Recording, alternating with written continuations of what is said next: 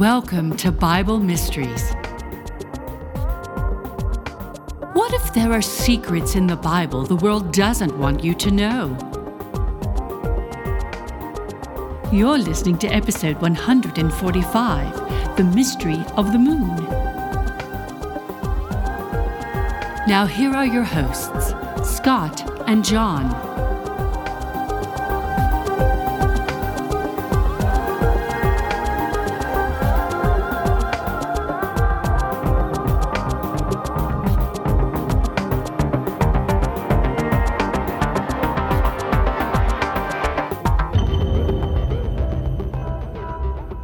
Hello, welcome back to Bible Mysteries Podcast. I'm Scott Mitchell.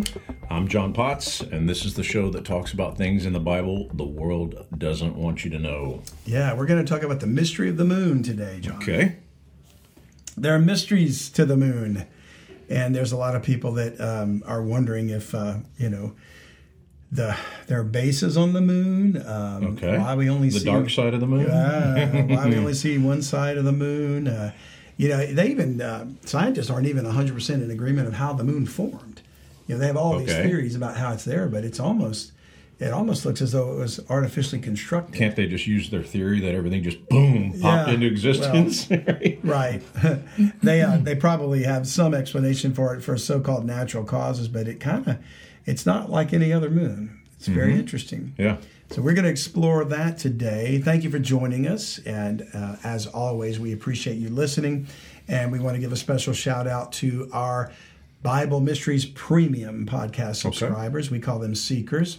Today's episode is brought to you by our Seekers, Carrie S., Rachel S., Carla C., Jean Michelle W., and Katarzyna S. And hopefully I'm not butchering that name too poorly, but that's what it looks like. Katarzyna or Katarzyna S. So we thank you guys for subscribing. They became members back in January, and we're hopefully going to catch up to, here we are in June already. July. We have to start mentioning 10 at a time now to get caught up. I think we'll catch up faster than that. We're going to see how it goes and see if we can catch up to them. But we appreciate all you guys for listening, and especially Definitely. Remember, we have bonus content for you if you are a subscriber. So make sure you connect your account and gain access to our website, BibleMysteriesPodcast.com. We have a members area. We have the Lagniappe area, which is Cajun for a little something extra. Okay. Where you can find our newsletter, our on the patio videos, the questions and answers we get from people. Okay. And we'll have other content available to you as well. Plus, you get the full interviews when we have guests. Yeah. And we're going to have Timothy Alberino coming up soon. Yeah. So you're not going to want to miss that. We're going to talk about Mars. Okay. Yeah. Tim's got some ideas about Mars that I think you're going to be fascinated with. Tim does great interviews. He does. I've seen him do an interview with you, and then I've seen him on other shows, and the amount of information that he puts out there is it's amazing. Plus, we're catching him fresh off his tour to Peru. Oh, cool. He'll be getting back that week. About. Yeah, he's going to have a lot to talk about. So I'm excited about that. In fact, when I saw him at BlurryCon and told him I wanted to have him back on and talk about Mars, and his face just lit up. He was like, nobody wants to talk about that. Okay. So he's genuinely excited to discuss that. But we're not going to talk about Mars today, although we might bring up the moon with our interview with Timothy. Okay. But we're going to talk about the moon today. So, John, the moon is referenced many, many times in Scripture. It's referred to as a light that at some point will be darkened. Yeah. We even saw some of that last week when we talked about lying wonders. And then we see at some point it's going to shine brighter than the sun. Wow, which is that'd be interesting. amazing. Yeah. It's called an ordinance in the Scripture. It's worshipped as a false god in the Scripture. And it's a metaphor for Israel's wife in a dream, Jacob's wife, Rachel. Okay. We'll look at that dream later. The Bible speaks of it turning into blood, and we talked a little bit about that as well last week. Mm-hmm. And we know that it stood still one day along with the sun, and that it endures forever, and it's a faithful witness. It's appointed for seasons, and it will give praise to God. And that's an interesting concept. Yeah. When certain things that are inanimate objects are said to give praise unto God, it makes us wonder if it's the object itself, or is it going to be inhabited? Is it possible we might occupy the moon? Yeah. Scientists, like I said, are uncertain how the moon even came to be. But the Bible's clear. It says God made it. Yeah. So we'll look at Genesis chapter 1, and we'll see how God created the moon. It's not actually called the moon in Genesis chapter 1, verse 14. It says, "And God said, let there be lights in the firmament of the heaven to divide the day from the night. Let them be for signs and for seasons and for days and years. And let them be for lights in the firmament of the heaven to give light upon the earth." And it was so. And God made two great lights. The greater light to rule the day, we can assume that's the sun. Yeah. And the lesser light to rule the night, we can assume that's the moon. He made the stars also. Now, it's interesting. God set them in the firmament of the heaven to give light upon the earth and to rule over the day and over the night and to divide the light from the darkness. And God saw that it was good. And the evening and the morning were the fourth day. Now, there's several things about this passage that I want to point out. The first reference in Scripture to the moon calls it the lesser light. It's like I said, it's not named as the moon, but we can infer it's the moon from the context. Yeah. The sun would be the greater light, and the moon is normally visible at night with the stars.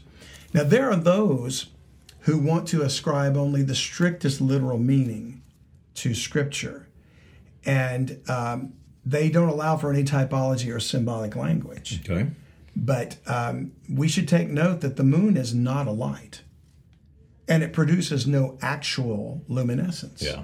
It's only reflecting. It's reflecting the light of the sun. And so, that, for example, people that talk about flat earth have a lot of verses they want to use. And I'm not picking on them. I'm just pointing out, to me, there's an error because, when you see something like the moon and the sun rule over the day, well, they don't rule in the sense of they're not kings. And they're not, they don't control us by laws of, whatever. But they govern forces. I believe the moon affects the tides. Sure. The sun obviously gives us light and heat. But in the strictest sense of the word, it's not a light. It's it's a sphere of dirt, if you want, pocked by craters. We can see that with the visible eye through a telescope. So it's not actually luminous. Now, some maybe that would argue, oh, it is. You believe NASA. You believe, it's not just NASA that tells us these things. And I don't think NASA is honest. I'm not telling you that I believe they're the pinnacle of virtue and truth. But there's some things we can see throughout centuries of discovery that are made evident. And the moon is definitely not physically, literally a light. And while the sun could be said to be a light, but it's really just burning hydrogen gas. Now, we don't know that for sure. That scientists surmise that, but there's ways they can analyze the spectrum to see what type of gases, what chemicals are involved. I mean, there's a lot of science involved that we can prove is true. So, unless you're going to claim that all science and everything NASA ever did and all the data collected about the moon's composition are conspiracy, then we can accept that the moon is basically a ball of dirt with craters. And even if it were made of green cheese, which they used to say, neither cheese nor dirt generate their own light. The moon reflects the light of the sun just as the other planets do. Okay. So let's allow for the fact that God's going to use some symbolic language in describing the moon, as he does for many things. Okay. Even the sun is described as a bridegroom coming out of his chamber. Yeah. And the sun is not a bridegroom. Sure. But it's described that way because of typology. The actual word for moon in Hebrew is yara'ak. And it's from the Hebrew yara, which is also translated as moon or month. Okay. So we get the word month from the moon. Yeah. Our months are based upon moon cycles.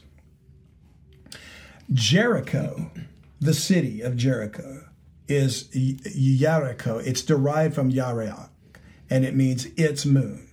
Okay. So isn't it interesting that the first city, the first stronghold that was conquered by the nation Israel when they went into the land of Canaan was Jericho.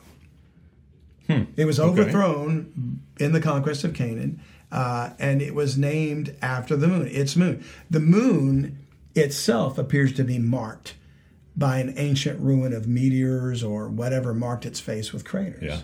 So it's kind of interesting, the symbology there, the typology. Okay. It implies an ancient destruction, in my humble opinion. And just as we're going to discuss when we talk about Mars, and you and I have talked about Mars in the past. Yeah. And it looks to me like there's ruins on the surface. Sure. Incidentally, I found, talking about, I don't believe NASA's honest, so I don't believe everything they say is true. I just don't believe they're the grand conspirators of keeping people from floating off the edge of the earth and the flat earth and whatever, By the way, the Bible talks about the four corners of the earth. So if the flat earth is true, then it's not a disc, it's a square. It's a flat. Yeah. It's a 4x8 sheet of plywood, just much, much bigger. Whatever. But again, symbolic language. It allows for the very idea. Now, when we talked about Mars and we saw the surface of it and what looks like rubble, and what could be the destruction or ruin of monolithic structures from ancient times, possibly. Every time you see a photo of Mars from one of the Explorer craft that goes there, everything that comes from those cameras, Mars, from the surface of Mars, NASA tints reddish. Really? They colorize it. They alter it. Now, you could say, well, it's because the photos are in black and white. I'm not so sure that's true. I think they have color photography on there. But so why do they alter it? When you look at an unaltered picture, and you can see them, you see red soil like, say, Alabama. Red soil, red dirt. But all the rocks and rubble are black. They look red in the pictures when you go to their website of NASA. But when you look at one that's not been altered, they are strikingly contrasted from the soil. Dark charcoal grayish black, and then the soil around it is red. So that would we would make the assumption there that it's not of the ground. Yeah, for lack of better terms, it's a structure that was blown up. I'm just saying that when we talk to Tim, that's going to be one of my questions for Timothy Alvarino. That there appears to be that what would look like ruins and destruction. So is it possible, in just the very meaning of the word Jericho, and it was overthrown by the children of Israel, the moon, that could that have been one of the rebel bases? Not to sound like Star Wars, but but the actual fallen angel and his minions, could they have had bases on Mars and the moon? Go to Genesis chapter 37 now. The moon figures into a dream by Joseph. When we talked about visions and dreams a few weeks back, we talked about Joseph's dream. And look what he says in Genesis 37, verse 9.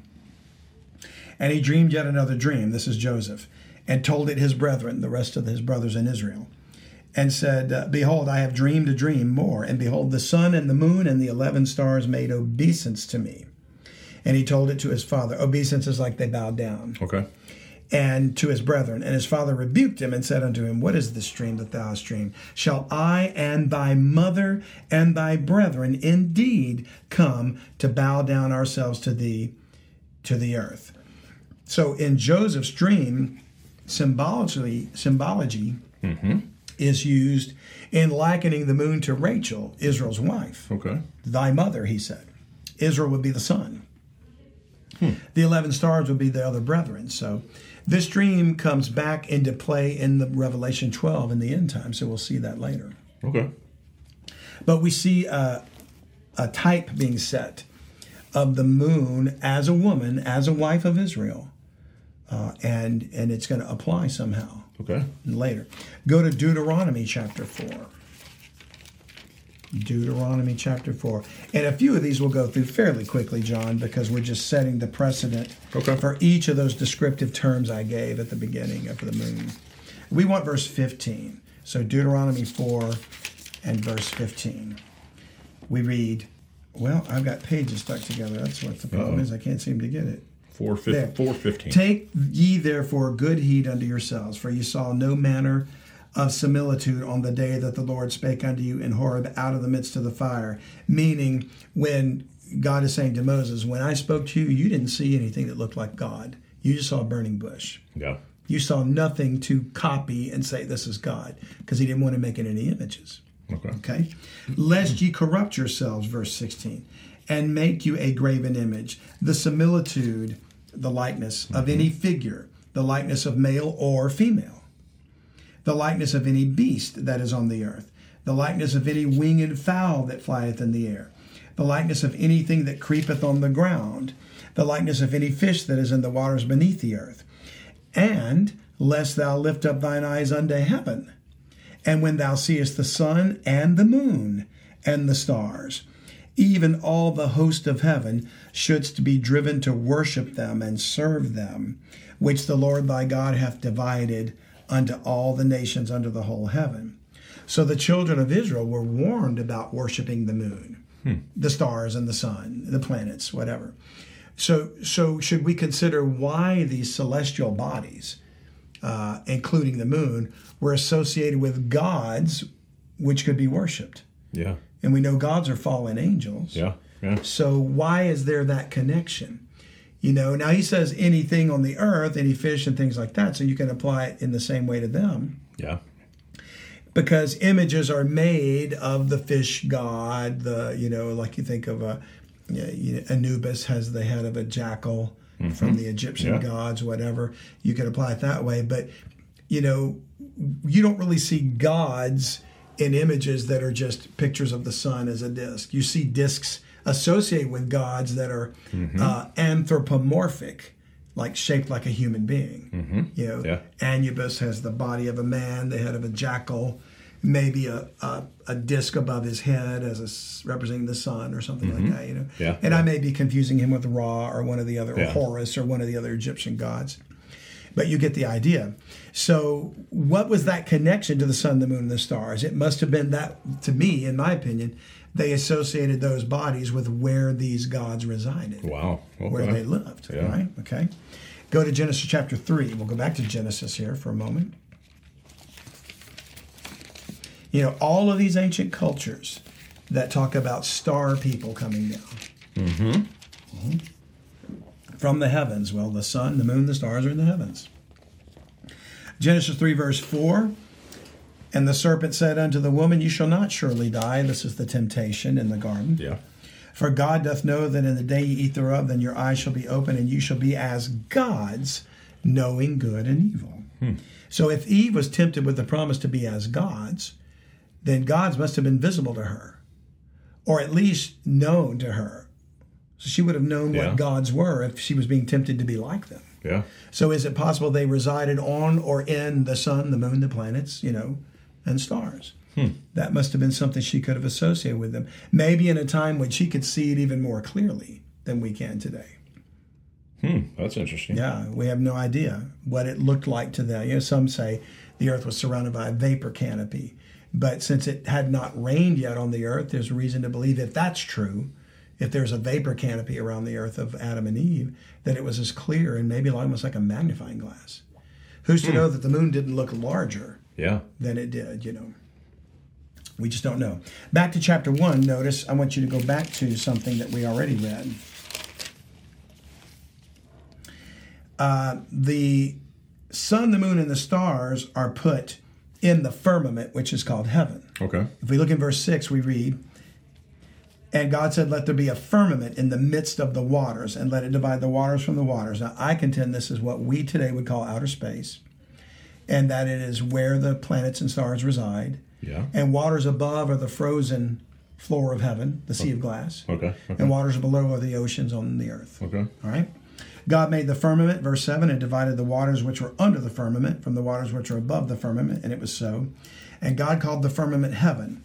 And the evening and the morning were the second day. Now, here's what's interesting to note. Different from every other day of creation, on the second day, God never said that it was good. He pronounced every other day good. When you look at day 1, the evening and the morning were the first day, right? And we know there was goodness there because God is there.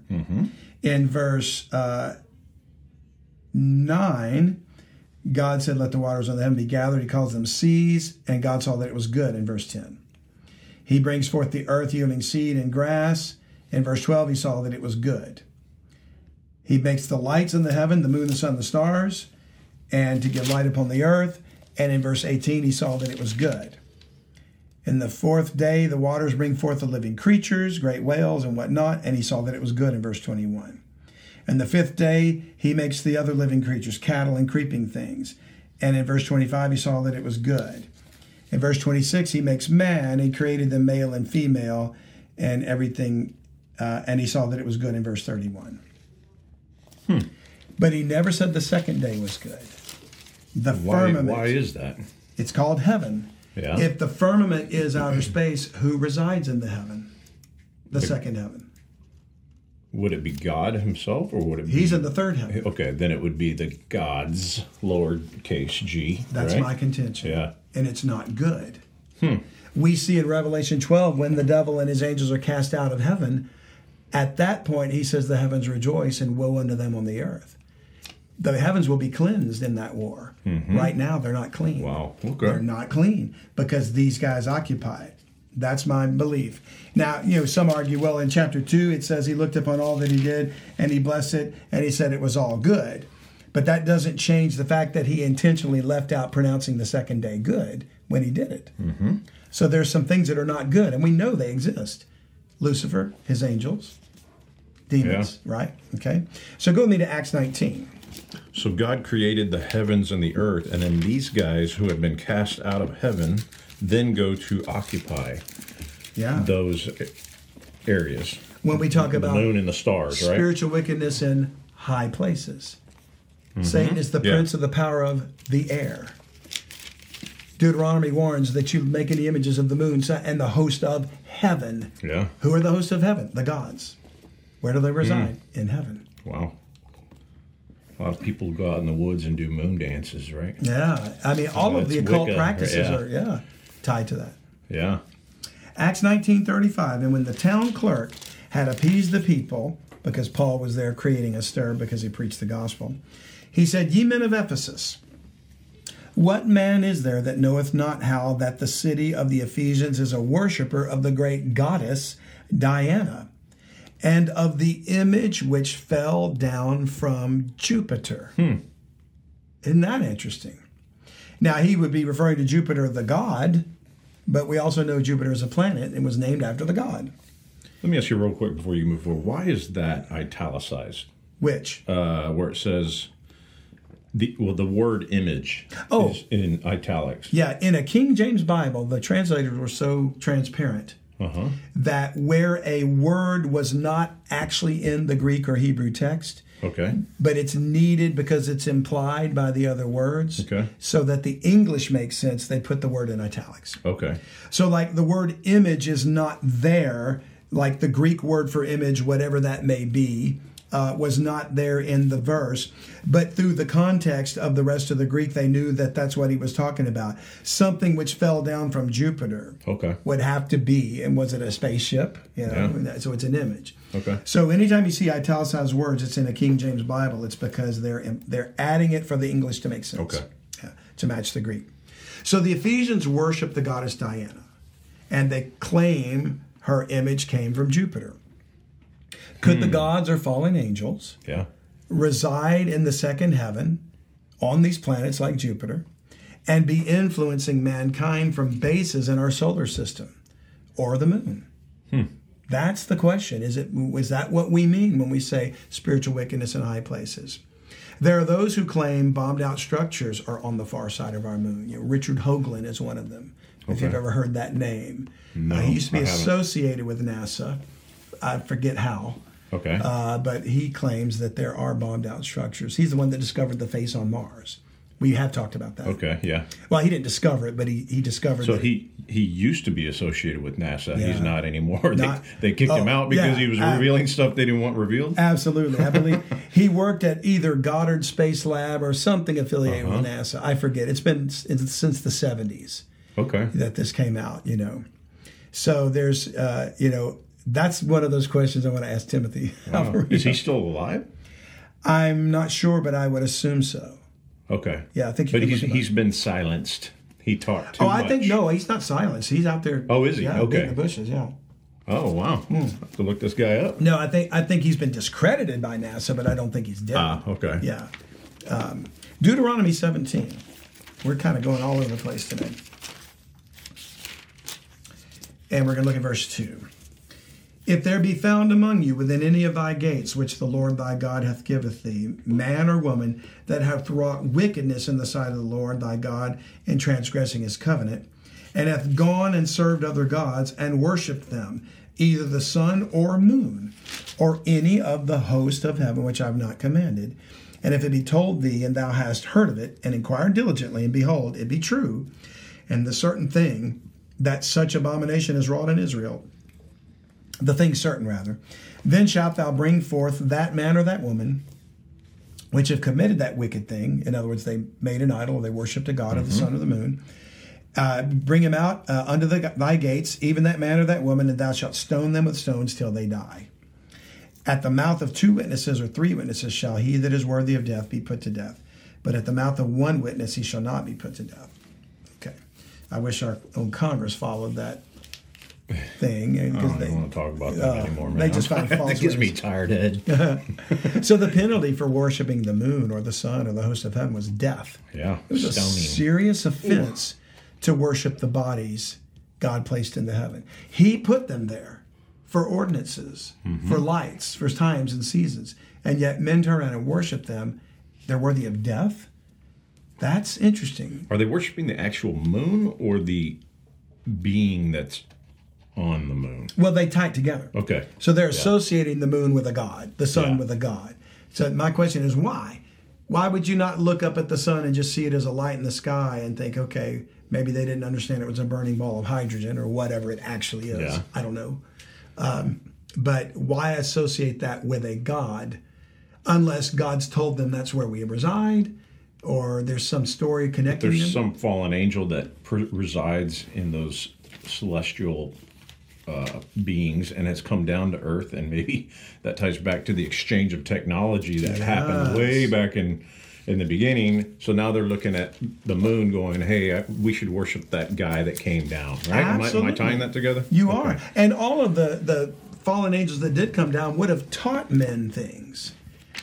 Whether it was true or not, they taught them things, and maybe they were teaching them. We have bases on the moon, so worship that king who's called whatever. Yeah. The goddess Diana is from Jupiter. Worship her, whatever. So I don't know how they taught it, but men somehow came to the understanding that the host of heaven could be worshipped. The gods, you shall be as gods. Man wants to be a god too, right? Now look in Joshua 10. There's the day the earth stood still, right? Not to be confused with the movie. Verse 12. Then spake Joshua to the Lord in the day when the Lord delivered up the Amorites before the children of Israel, which, by the way, was a battle against Nephilim. Yeah. And he said in the sight of Israel, Sun, stand thou still upon Gibeon, and thou, moon, in the valley of Ajalon. And the sun stood still, and the moon stayed, until the people had avenged themselves upon their enemies. Is not this written in the book of Jasher? By the way, that's an interesting thought. The book of Jasher is mentioned twice in the Bible, but the book of Jasher is not considered one of the books of the Bible. But it's in the book of Enoch, isn't it? No, book of Enoch is a separate book. It's in the Apocrypha. Okay, that's what I meant. Okay. Yeah, so the book of Jasher, and I think might have been one of those that was found among the Dead Sea Scrolls. I'm not sure. But yeah, so there's a book of Jasher, and it's referenced here. Now, the reason it wasn't included in Scripture because they couldn't find, it wasn't preserved. God had a reason to not preserve it. Okay. So that what copies we might have now may or may not be legit. May or may not be accurate or complete. Yeah, exactly. So the sun stood still in the midst of heaven and hasted not to go down about a whole day. And there was no day like that before it or after it, that the Lord hearkened unto the voice of man, for the Lord fought for Israel. So when Joshua battles the Amorite kings, the sun and the moon stood still for a day. Now, flat earth believers claim this is strong evidence that the earth doesn't rotate and on an axis, and it's not a sphere. But I don't know that I agree with that, because they say, well, supposedly the earth spins at 1,000 miles per hour. Yeah. And, the reason why we don't go flying off of it is because everything is spinning at the same rate. So it's the same if you were in a car, you might be moving at 70 miles an hour, but inside the car, you're all experiencing the same G-force. Yeah. Now, if that G-force was suddenly to come to a stop, you go flying through the windshield. It would be a bad thing, yeah. Right. And also, if you look at it in the terms of scale, it may be going at 1,000 miles an hour, but it takes an entire 24-hour period to complete a rotation. Yeah. So if you want a picture of it, get on a merry-go-round and ask somebody to spin you around once so that you complete a single rotation in 24 hours. You're not going to go flying off the merry-go-round. Yeah. You're going to be, that's the most boring ride you've ever been on. I think there's a Professor Dave that talks about that somewhere on YouTube. But I contend that God wrote his word to reveal himself to mankind. So he writes it from man's perspective. He would put things in the context of how man sees it. To Joshua and the Israelites, it looked like the sun and the moon stood still. Yeah. Okay. They say, well, if the earth actually, if they stopped spinning and rotating it, then wouldn't everything go flying off at an abrupt stop or something like that? Well, we're going to see in the book of Revelation at some point in another study that he tells the angels to hold the four winds on the four corners of the earth while he seals the servants of God. Okay. So if the angels are told to hold the four winds on the four corners of the earth, which, by the way, there's no corners. Yeah. So we're talking about north, south, east, and west. Yeah, exactly. And, some propose that if a coming cataclysm were to happen and the poles were to shift, the earth would move, the tectonic plates would move, and I think they are going to do so. According to Isaiah 24, the earth will reel to and fro like a drunkard. Okay. God will turn the world upside down. But they say that the wind would keep spinning around and it would just destroy everything. Because the oceans, all that stuff would be pushed according to the wind and the moon. And it would just overflow in 2-mile-high tsunamis and all that stuff. But not what if God is going to turn the earth upside down at the same moment that he tells the angels to hold the four winds? And then, because he promised there would not be another flood. Yeah. See? So he's able to do all kinds of things. He created the laws of physics. Yeah. So if he wants to hold, he would have held the four winds if he stopped the earth from spinning in the day that Joshua defeated the Amorites here. Hi, if you're enjoying this podcast, please consider being a full-time subscriber. We are going to use these funds to expand the message and get the word out about what's in the Bible that the world doesn't want you to know about. That's right, John. We appreciate you listening, but we'd love it if you'd subscribe. That way we can reach more people with the time we have left. So enjoy the rest of the podcast, but think about subscribing if the Lord puts it on your heart. To subscribe, just go to BibleMysteries.supercast.com. Thanks. So it could be that the sun and moon literally stopped moving in the sky, or that the earth stopped rotating and they appeared to stop from man's point of view. And God controls the laws of physics enough to make any of that happen. Yeah, sure. It's miraculous, but for him it's natural. Nothing's supernatural to God. He created the laws of nature, Yeah. Go to 2 Kings chapter 23. After 1st and 2nd Samuel, 1st and 2nd Kings, chapter 23. I learned that last week. Because I was being sarcastic. Because I said, hey, where's 2 Kings? And you're like, after 1 Kings. I'm like, that doesn't help me any. Thanks for always want to be helpful. So verse 5, and he put down this is referring to a king of Israel, and he put down the idolatrous priests whom the kings of Judah had ordained to burn incense in the high places in the cities of Judah and in the places round about Jerusalem. Them also that burned incense unto Baal, to the sun, and to the moon, and to the planets, and to all the host of heaven. So the gods were associated with the high places, which is where men worship them. And perhaps we should stop limiting our understanding of that to simply mountaintops or high, pinnacles, and expand it to see that the mountaintop locations were where they burned incense. It was to call upon the gods in the heavens to come down from the sun and the moon and the planets, and where they possibly reside. Doesn't matter what dimension they're in. Yeah. Dimensions we can't see are still part of God's creation. Sure. Okay. And they're still bound by the same laws of physics. They may have different laws in that dimension. I don't know.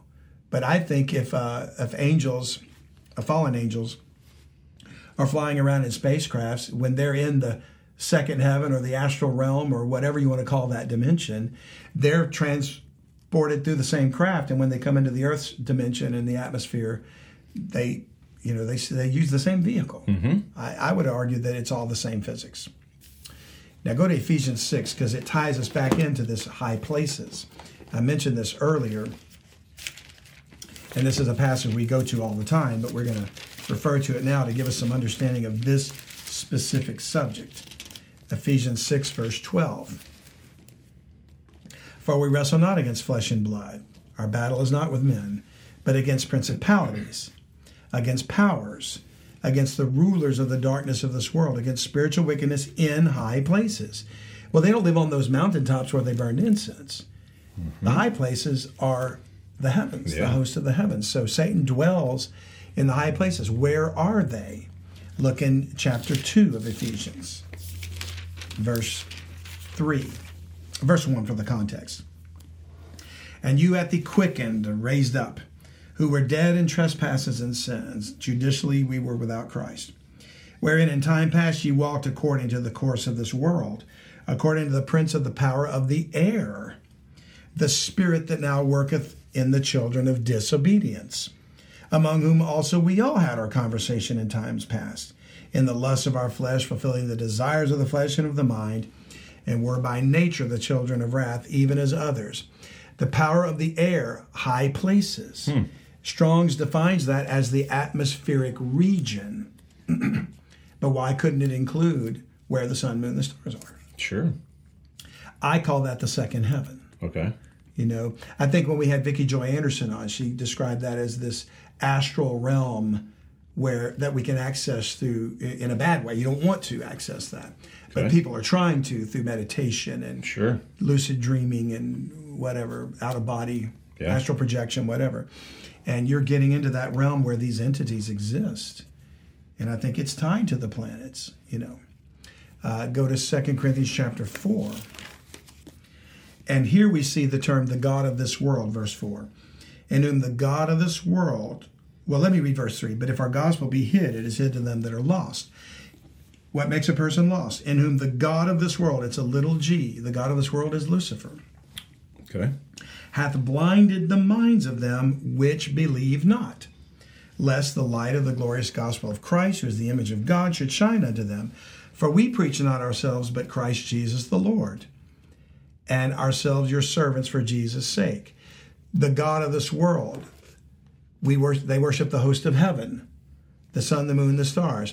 Why did the ancients worship the moon and the planets? You know, if Lucifer's the God of this world, they chose to worship him from that position that he claims to occupy. You know, in that firmament that God created that he didn't pronounce good on the second day. Yeah. You know, now when he made the sun, the moon, and the stars, whatever, they are good, but that doesn't mean that evil can't be on them or occupy them. Now go to Psalm 8, Psalm chapter 8. And we're going to start to see that the moon itself is good, even if it's been tainted, corrupted, perverted by the gods. That doesn't mean that it wasn't something that God had a purpose for. In Psalm 8, we read in verse 3, when I consider thy heavens, the work of thy fingers, the moon and the stars, which thou hast ordained. So God ordained the sun and the moon. What is the ordinance? What is that ordinance? Well, we know from Genesis 1, he said it would be for signs and for seasons, for days and years and whatever, in verse 14 through 16. But we don't have to go back and read that again. We can go to Psalm 89, stay there in the Psalms, and we see something else about it. This ordinance is forever. In verse 35 of Psalm 89, once I've sworn by my holiness that I will not lie unto David. His seed shall endure forever, and his throne as the sun before me. It shall be established forever as the moon, and as a faithful witness in heaven, Selah. I think, John, you and I and your wife and my wife were having a discussion before we recorded, and your wife was even asking about what happens to the moon at the end of the millennium. Okay. And I was letting her know that there's passages that say that from one new moon to the next, they're going to go up and worship the Lord in the new heaven and the new earth. Okay. Yeah. And that would match this passage here, that the moon is established forever. Even when there's a new heaven and a new earth, there's still going to be a sun and a moon. Yeah. He may renovate them. Okay. And maybe they'll no longer have the craters and the pock marks. And I even suggested, is it possible we might even occupy it? Yeah. You know? And it's interesting, he says, Verse 37, it shall be established forever as the moon and as a faithful witness in the heaven. So the moon is a faithful witness. Like, it's there to show that when God says something, he keeps his promise, because it's never going to go away. That's what makes it a faithful witness. And go to Psalm 148. Almost the end of Psalms, 150 chapters in I was about to Psalms. say, every time I flip a page, I'm in Proverbs. There we go. All right, it's just three short chapters before the book ends. But in verse 3 of Psalm 148, it says, praise ye him, sun and moon. Praise him, all ye stars of light. Praise ye him, ye heavens of heavens, and ye waters that be above the heavens. So I think about that. We were talking about this earlier. Are the physical planets going to sing? It's possible. Are they going to shout out praises? Is the moon going to suddenly have a big mouth? Like, there was some ancient movie they made back in the silent era where a guy launched a missile to the earth, and the earth was like the man in the moon. He had a face, and the missile hit him in the eye, And so it's possible that we're talking about the moon is actually going to somehow sing praise unto God, are going to praise him. But I'm going to argue it's going to be sentient beings on the planet. I was going to say, it's because it's occupied by people that are praising. I would think so. For praise to God, are there inhabitants in the sun? And will the physical heavenly bodies actually do the singing, or are there going to be inhabitants at some point, if not now? So does that lend to the theory that, well, when the new earth is created, we will, as Christians, occupy the earth, right? Yeah. Not other planets. Oh, maybe not. Maybe we will. Maybe we will. Yeah. Why not? I mean, it may be not us that are in resurrected bodies. Maybe we have other positions of reign. But what if your reign is to rule over a certain planet or galaxy? Yeah. If we're going to live forever, eternally, and the universe is vast. Wow. There's a possibility. And also, when you think about, well, how could you occupy the sun? Well, maybe the sun's composition will be different at that time. Because it goes on to talk about that what's going to light the earth is the city Jerusalem. It says we'll have no need of the sun. The sun will be there. Yeah. But maybe the sun will be different. Maybe it'll be at that point an occupiable planet. And so will Venus and Mercury, and the gas giants, Saturn and Uranus and Jupiter. So we don't know how. And then we have the technology to travel. Yeah. We'll have the same advanced technology that the angels have now. Yeah. So it would be nothing to cross through, call it a wormhole, call it an interdimensional travel, whatever.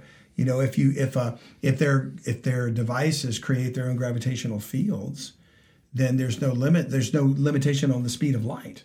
It's kind of mind bending. To me, it is absolutely. Go to Jeremiah 31, and this is the very passage that I think Jana brought up when we were talking about this. Jeremiah 31. And we're going to talk about the ordinances of the moon and the sun, and tying this to the moon being a faithful witness and abiding forever. We see in Jeremiah 31 verse 35, thus saith the Lord, which giveth the sun for a light by day, and the ordinances of the moon and of the stars for a light by night. And again, how does the moon give light? It reflects the light of the sun. Yeah. Which divideth the sea when the waves thereof roar. The Lord of hosts is his name. If those ordinances depart from before me, all of what he just mentioned, the sun, the moon, the stars, the waves. And by the way, as I understand, the moon is what creates the tide. Yeah. The moon is involved, in the waves and things. If those ordinances depart from me, before me, saith the Lord, then the seed of Israel also shall cease from being a nation before me forever. In other words, it's a promise that that'll never stop. Okay. They will be forever God's people. They may not be now temporarily, as they are lo am I, but he promises to restore them. Thus saith the Lord, if heaven above can be measured, and the foundations of the earth searched out beneath, I will also cast off all the seed of Israel for all that they have done, saith the Lord. And another interesting thing about flat earth thinking is they think they know how big the firmament is. Okay. I forget the numbers they give, but they say it's so high and it's a shell. It's like you're living in a snow globe. Okay. That's the working model. For them. Well, then they've measured the heavens, because they say the heaven is the firmament and it's solid. So you can measure a solid. Okay. Well, you can measure a gas and a liquid too. Yeah. But you can measure the dimensions of a solid: height, depth, width. Mm-hmm. Well, so isn't that defying what God just said here? If heaven above can be measured and the foundations of the earth searched out beneath, I will also cast off all the seed of Israel. Well, since he's not going to cast off the seed of Israel, then it would make more sense that the universe is infinitely large, Yeah. as the models predict of a spherical earth. And it's just interesting to me that all the planets appear as spheres, but the earth is not. You know? Yeah. I mean, if God is anything, he's consistent. And he designs something in the model, like he designs one type of animal, and after their kind. Yeah. So dogs are all dogs, no matter what shape or size. They're all Sure. dogs. They behave like dogs. You know, they're, I think, God's special gift to men. Cats, Yeah. on the other I hand, hope they're in heaven. there's many shapes of cats, right? Many shapes of cats, but cats think of us as staff. Yeah. Now we love our cats, but dogs love I don't you. really care for them that much. Dogs love you unconditionally, whereas cats love you as long as you feed them. Yeah. So anyway, sorry for cat lovers out there. So the moon is forever an ordinance to shine, to give light, and it's proof of God's promise to Israel. So regardless of what may happen to the moon from our perspective or on the surface we can't see, the moon's going to abide forever. Okay. So even if Satan does have bases on the dark side of the moon, of fallen angels where they launch these flying Yeah. rolls and the ephahs, The curse. yeah, which could be where they're from or any other location Sure. in the heavens. So in wrapping this up, go to Luke chapter 21. And this is where Christ was speaking about the last days. In Luke 21:25, he said, there shall be signs in the sun and in the moon. Then we were talking about lying wonders last week. And in the stars, and upon the earth distress of nations with perplexity, the sea and the waves roaring. Remember we talked about the moon is involved in the gravitational pull Yeah. with the tide and the sea Sure. and the waves roaring. Well, he said he's not going to make the earth destroy it with a flood again, but that doesn't mean there won't be tidal waves and things like Sure. that. Yeah. Verse 26, whatever's happening causes this. Men's hearts failing them for fear, Just dropping dead. and for looking after those things which are coming on the earth, for the powers of heaven shall be shaken. I think we're going to see wars in heaven, and we're going to see these things leaving the moon and Mars and whatever bases they occupy, as God's angels engage in battle with the angels of the dragon. Yeah. And we're going to witness a literal Star Wars in the That's going to heavens. be pretty horrifying to watch. And because it's so, I mean, think there's an innumerable company of angels. So we don't know how many there are. So how many craft would that involve? And if a third of the angels join Lucifer in rebellion, imagine the skies literally filled with spacecraft battling right before our eyes. Because what are they battling for? The earth, Yeah. mankind, and humanity. And so verse 27, then shall they see the Son of Man coming in a cloud with power and great glory. And when these things come to pass, then look up and lift up your heads, for your redemption draweth nigh. And that's where I decided I was going to get my closing catchphrase from, right there. That verse, look up, for your redemption draws nigh. Oh, okay. So the moon is going to show coming signs in the last days.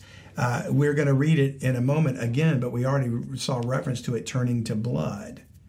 So what kind of signs are we to look for? Is it turning to blood because it's getting stained with the blood Such a big battle. of whether it's angels or Nephilim hybrids and these craft, maybe humanity's up there fighting too. You know, there's reason to believe that our government's been working in cahoots with these entities that they claim to be extraterrestrials. And maybe maybe some of the craft that are being sighted are actually us having reverse engineered it, and it's human beings involved. You Wow, know, the black okay. ops, the dark government, the whatever you call that, the underground stuff. They're never going to tell us the truth about that. Mark 13, verse 24. But in those days after that tribulation, the sun shall be darkened and the moon shall not give her light.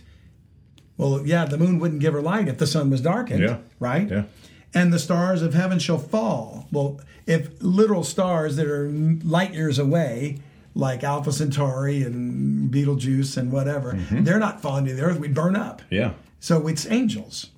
The stars of heaven shall fall, and the powers that are in heaven shall be shaken. I think there's a battle going on. Yeah. You're going to see all this. Suddenly, imagine giant motherships.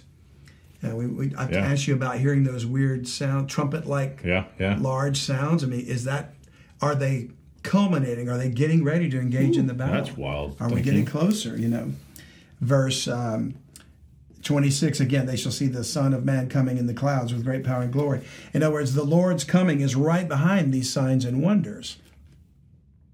And once again, it's interesting to note, he said, the moon shall not give her light, likening the moon to, if the sun is likened to a bridegroom, which is male, and the sun is likened to her, which is female, it's to tie it consistently to that dream that Joseph had about his father and his mother. Okay. Right? Go to Joel 2. We read this last week, but we're going to peek at it one more time before we jump into Revelation. Right after Hosea, right after Daniel. Joel chapter 2. And for the context this time, we're going to start in verse 1. We jumped right down to the last days in our discussion last week about lying wonders. But here we're going to look at the context. So Joel 2:1. Blow ye the trumpet in Zion, and sound an alarm in my holy mountain. Now, we're talking about these sounds that we're hearing. They sound like people claiming trumpets. Yeah.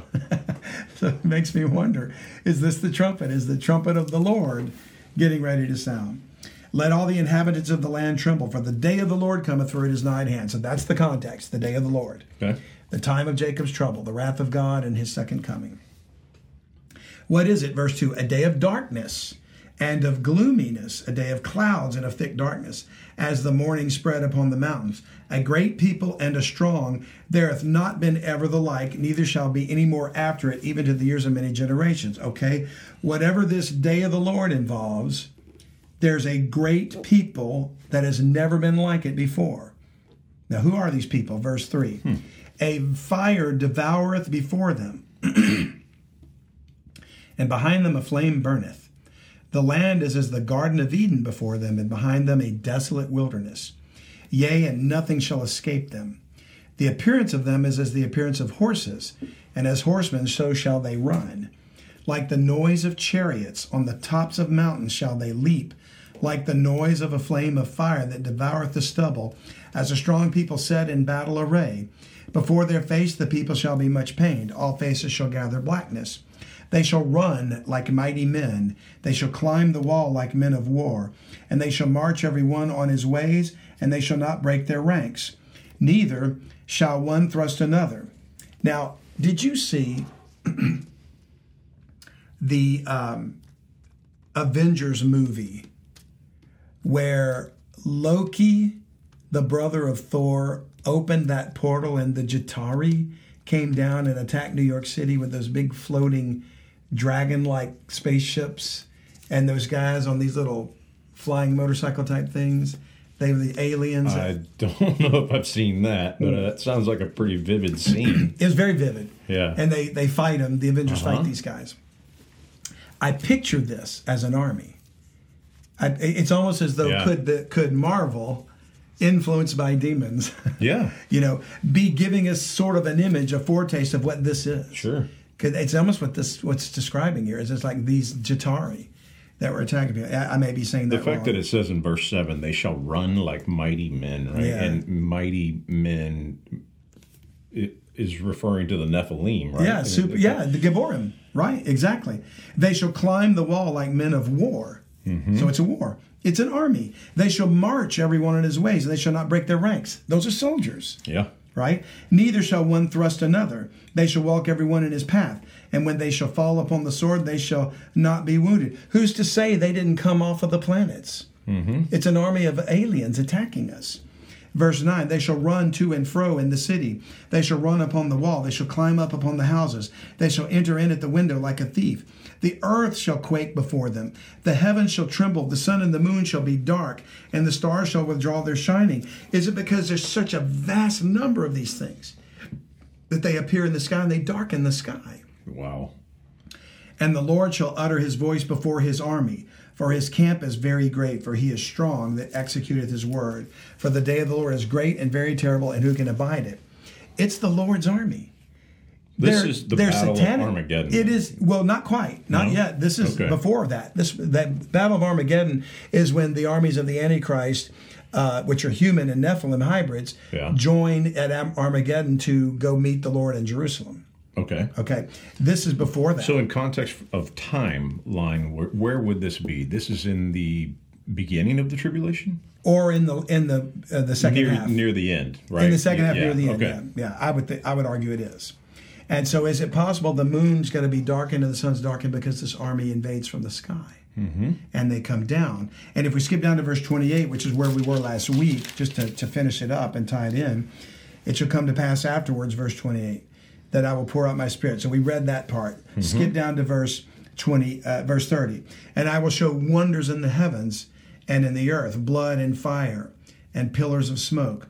The sun shall be turned into darkness and the moon into blood before the great and terrible day of the Lord come. And so if the moon is going to be turned to blood, is like I asked last week, is it a reference to just red in color? A reference to actual transformation, or a reference to a battle? Mm-hmm. Everything about this is pointing to a battle of war. Yeah. And so if there's going to be people defeated, there's blood. And we know that God said, I'll show wonders in the heavens and the earth, blood and fire and pillars of smoke in Joel 2. I think it's a reference to the war in heaven in Revelation 12. Wow. And let's go to Revelation 12, just to tie it in to as a last verse here, in verse 7. Revelation 12, 7. Oh, by the way, if you back up to verse 1, and there appeared a great wonder in heaven, a woman clothed with the sun, and the moon under her feet, and upon her head a crown of 12 stars. And that's like a reference to, it's Israel in tribulation. Mm-hmm. The sun and the moon and the 12 stars are the children of Israel and Rachel and Jacob. Okay. Yeah. Anyway, it's a reference to the birth of Jesus Christ, most likely. That's fulfilled, and then he ascends to heaven. And then verse 7. And by the way, she flees into the wilderness in verse 6. So there's Israel being persecuted by the beast. And verse 7, there was war in heaven. So I think what could possibly be happening is at the point at which the Antichrist declares himself to be God, that's the abomination of desolation of Matthew 24 that Christ warned about. And he said, when you see it, flee Judea, where Jerusalem is. So the remnant of Israel, the seed, run. And they go into the wilderness where God's going to feed them and protect them. Yeah. All right. And he prepares them for when he comes back for the battle 3.5 years later. Okay. During that time might be when the battle starts of the things in heaven. These soldiers coming down maybe from the moon. I contend they could be based on the far side of the moon. Yeah. The moon's going to turn to blood, implying that many of them are going to be killed before they even get out of orbit or something. Oh, wow. And the surface of the moon is going to be stained red with blood. That's a possibility. Wow. We'll talk to Timothy about that. Verse 7. There was war in heaven. Michael and his angels fought against the dragon, and the dragon fought and his angels. Where were they associated with being? In the sun, the moon, the host of heaven. Yeah.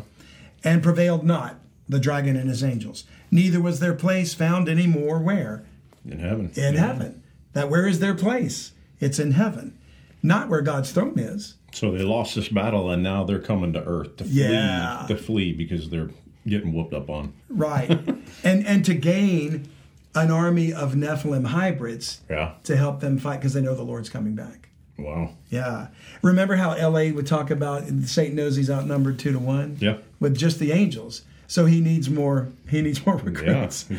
That's the mark may have something to do with. Well, I was just about to say that. So you got all these people waiting on Earth who have taken the mark, and then the big lie is that hey, now they're coming to destroy us. Right. So, anyways. And then verse 9, the great dragon was cast out, that old serpent called the devil and Satan, which deceiveth the whole world. He was cast out into the earth, and his angels were cast out with him.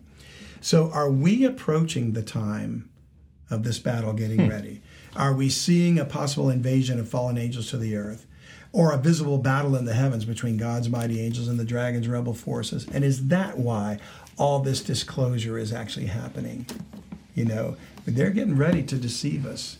Yeah. And like we said last week, they're going to turn around, and we'll discuss this when we talk about the false Messiah in a coming up episode after we just interview Timothy Alberino. Okay. And we're going to get into the idea that he actually comes in, the Antichrist, to say, yes, God is real, but he's the actual enemy. I'm the good guy. He's the bad guy. And we've got to prepare for battle. And I'm going to come protect you and defend you with all my technology.